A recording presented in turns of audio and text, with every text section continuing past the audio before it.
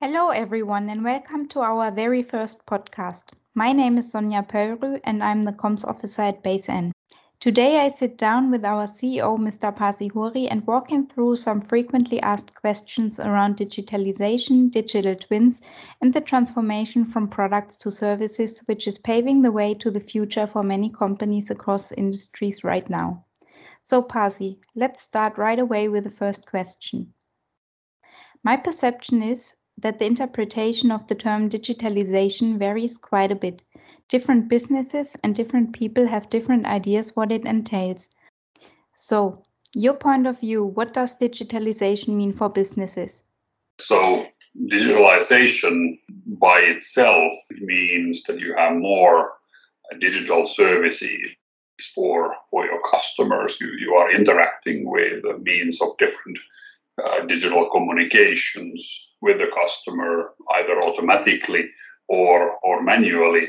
But it means that you enrich your services or your products with some kind of automatic data processing. So this is not a new concept. If we take, for instance, cars, we've had digital technologies in cars for the last 50 years. They have been just simpler, and now they become more and more complex. And many of the functions that were earlier done with hardware, now done in software, and digitalization is one of the ways to virtualize and make the physical things simpler and replace the kind of a higher level functions with software, which is easier to maintain and update. So that might give a short answer on what digitalization is, but as you say, it can mean different things for different businesses. What does digital transformation then mean for businesses? That is also a term that is used a lot right now.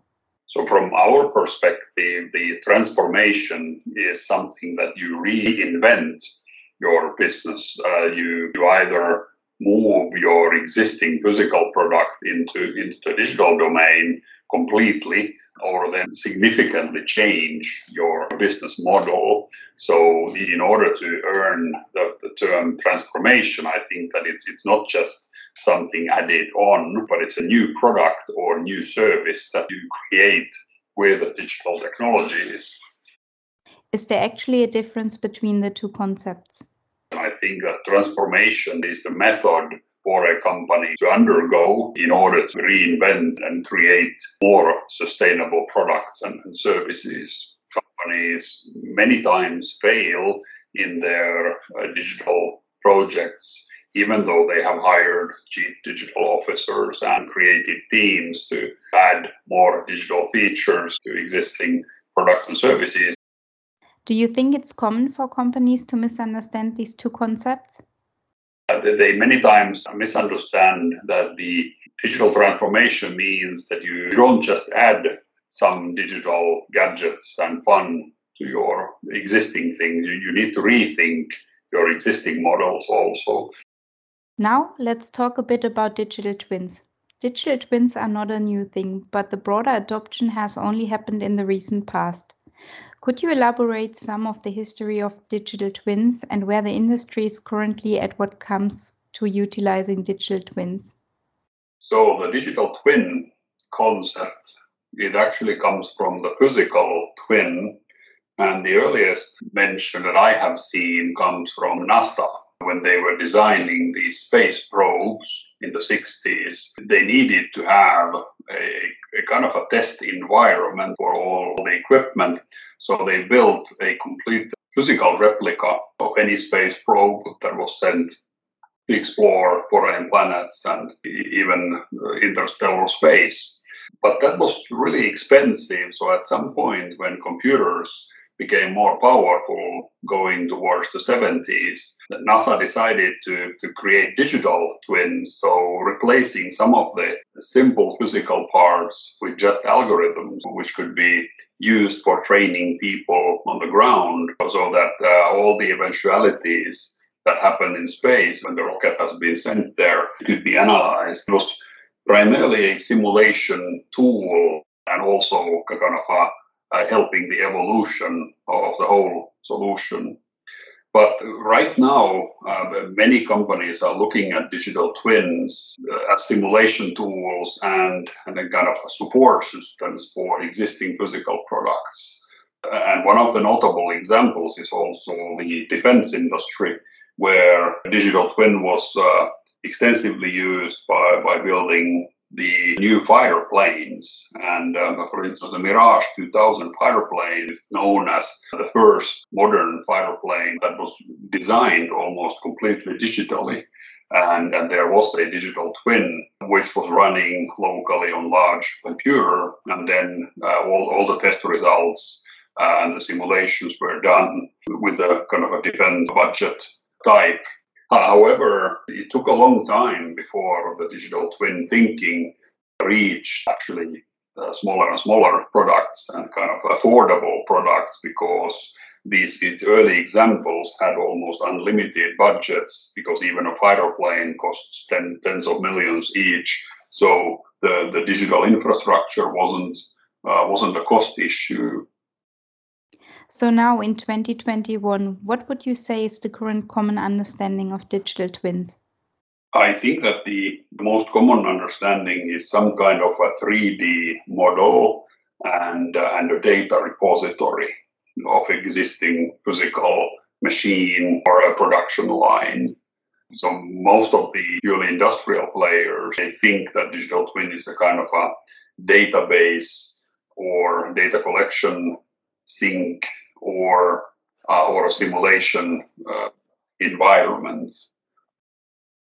When we now look at SPIMEs, the next generation digital twins, what exactly makes them so next generation?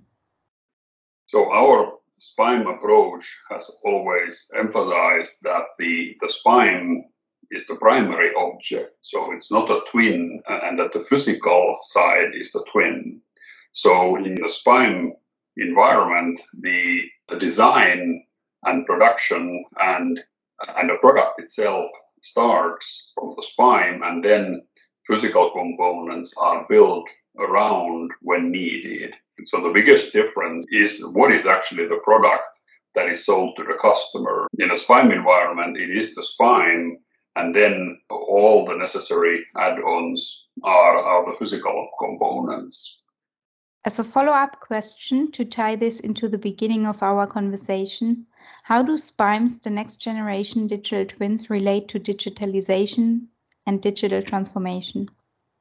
So the SPIME, which is the next generation digital twin, it is the foundation of any kind of product and service which starts from the digital domain and then includes some required physical components. It's a kind of a new paradigm of design also, because you do the design on the SPIME before actually adding too much of physical aspects to your product. Many customers, they are so ingrained in their existing physical products and market share and service models and supply chains that they think that they cannot make this kind of drastic change to their design processes, but they actually can. They should start from the new R&D and new kind of products that can be sold to the existing trusted or customers who are trusting the company.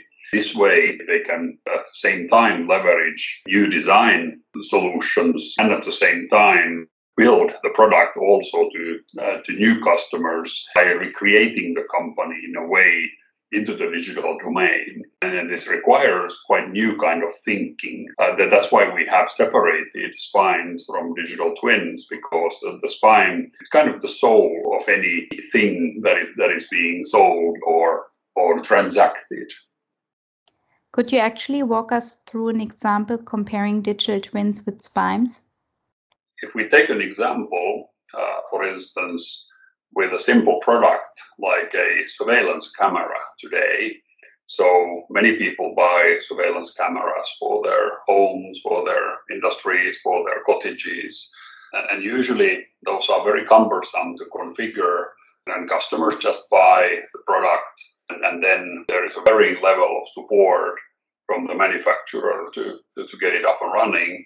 But I haven't met anyone too pleased with the life cycle of the surveillance camera because they become obsolete pretty quickly because the protocols and the mobile applications and things like that, they become outdated in a few years. And then it requires, again, the setup and configuration when someone buys a new camera. And there is no migration path usually from the old repository to the new repository of the surveillance pictures. If we turn this completely around and the camera manufacturer would sell surveillance service, a kind of secure digital surveillance service, which would first be established as only the digital entity, and then the next step would be to define that what kind of physical cameras are required for that kind of service, and then they would be embedded to the service in a kind of a life cycle thinking that they could be rented or sold to the customer, but the company would take the responsibility for making sure that the surveillance system always works and the images and videos are accessible to the people that the customer has defined, and there are always latest security updates in all the physical hardware that's delivered. Then eventually the customer would pay by month or by half a year or whatever term for the ongoing service. And then it could be reduced or expanded based on the needs of the customer. So the key thing there is to maintain the customer's information reliably and securely so that the customer can be sure that who has accessed the video feeds at what point, and that the latest tools can be used. So it evolves together with the customer's new requirements at all times. That was a really interesting example. As a follow-up, I'd like to ask you what may be the first steps that manufacturers need to take to move from selling physical surveillance camera to selling surveillance camera services. The first and foremost thing is about leadership. So the manufacturer must create a new product that is taken seriously.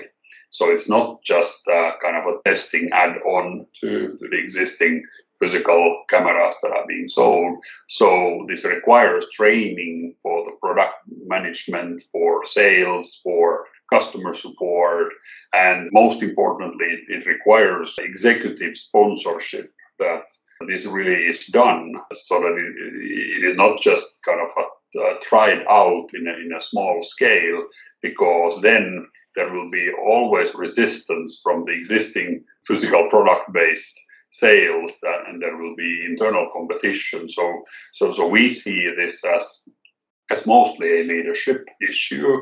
And first step is to kind of communicate to the whole company that that from now on we are also selling surveillance camera services and surveillance services, and gradually move away from being hardware centric and kind of moving just boxes to the customer. Some companies never achieve this, and they will be merged to other companies who are more versatile. But the companies who do, they will have a brighter future and kind of a sustainable income for the years to come.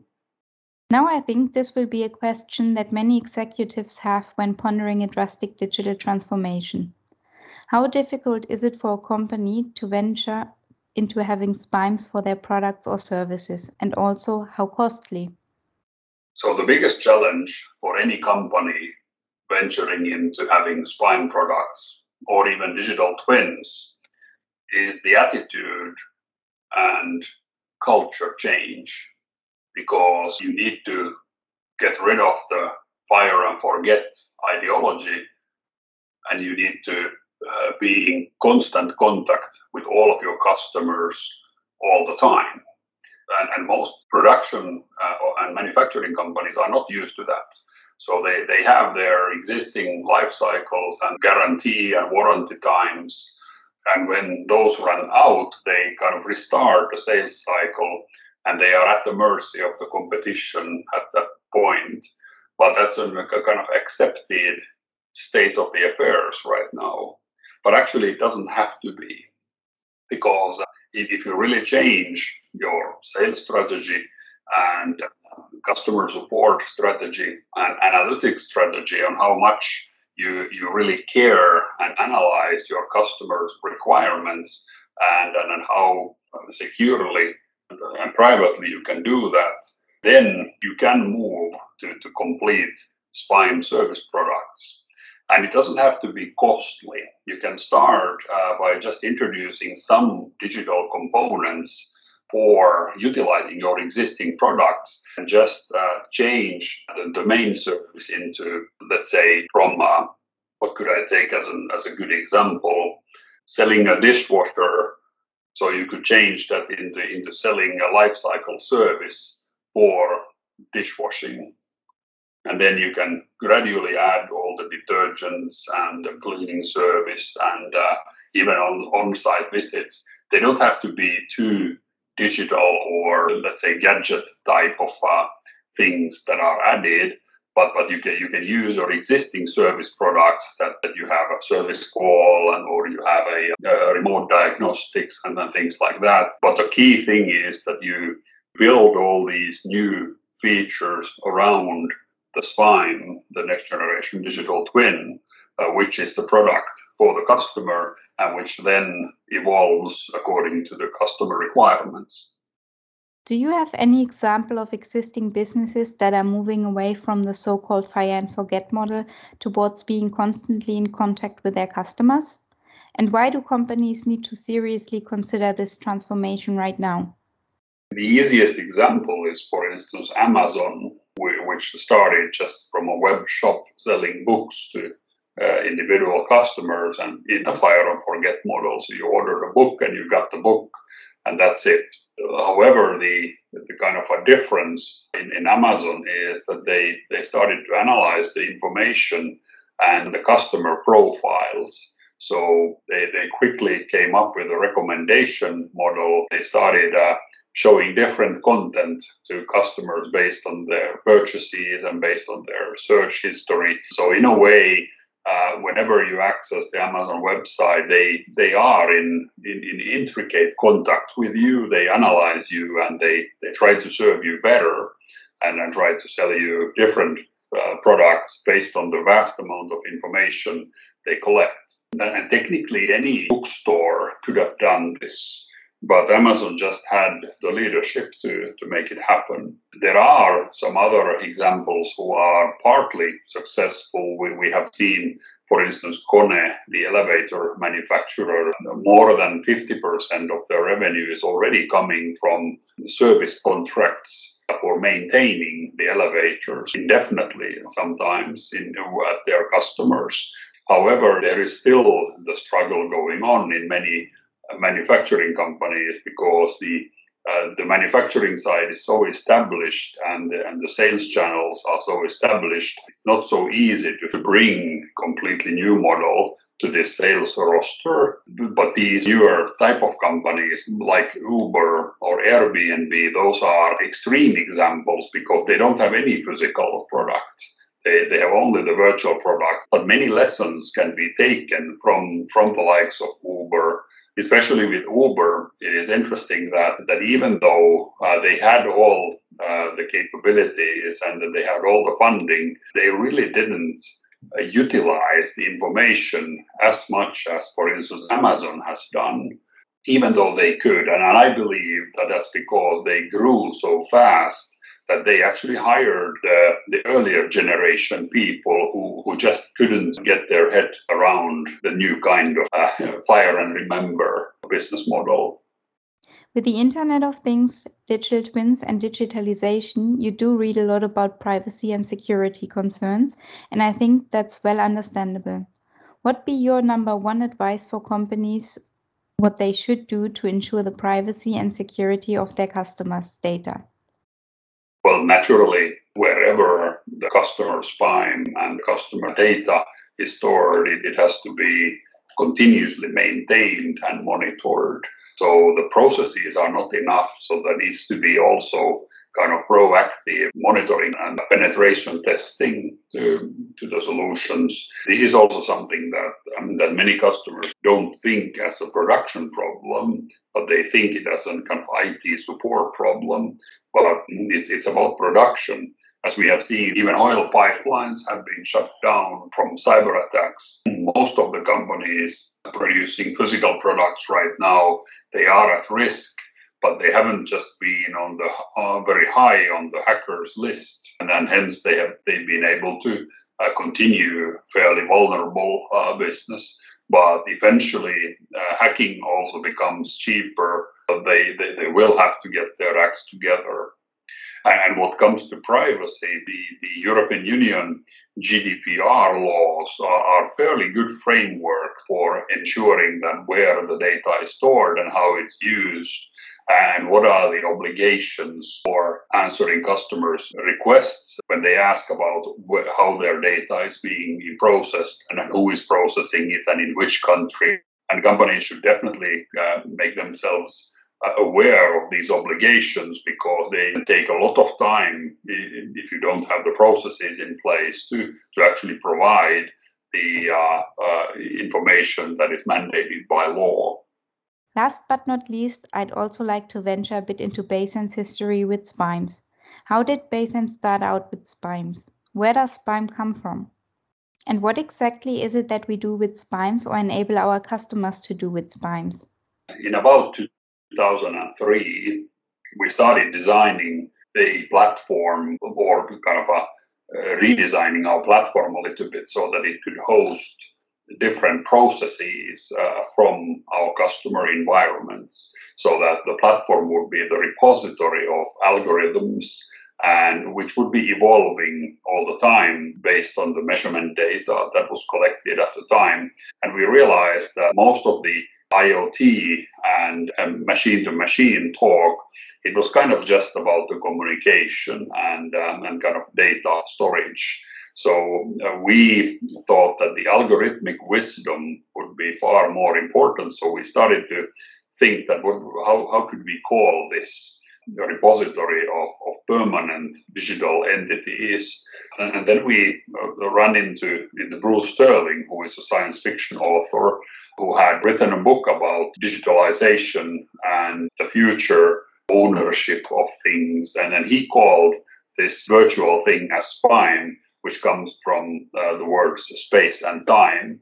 So it's a little bit like meme, which is also a virtual object or virtual concept. It is a soul of anything physical. So in one of the IEEE conferences, we call the SPIME the ephemeral soul of all things computing.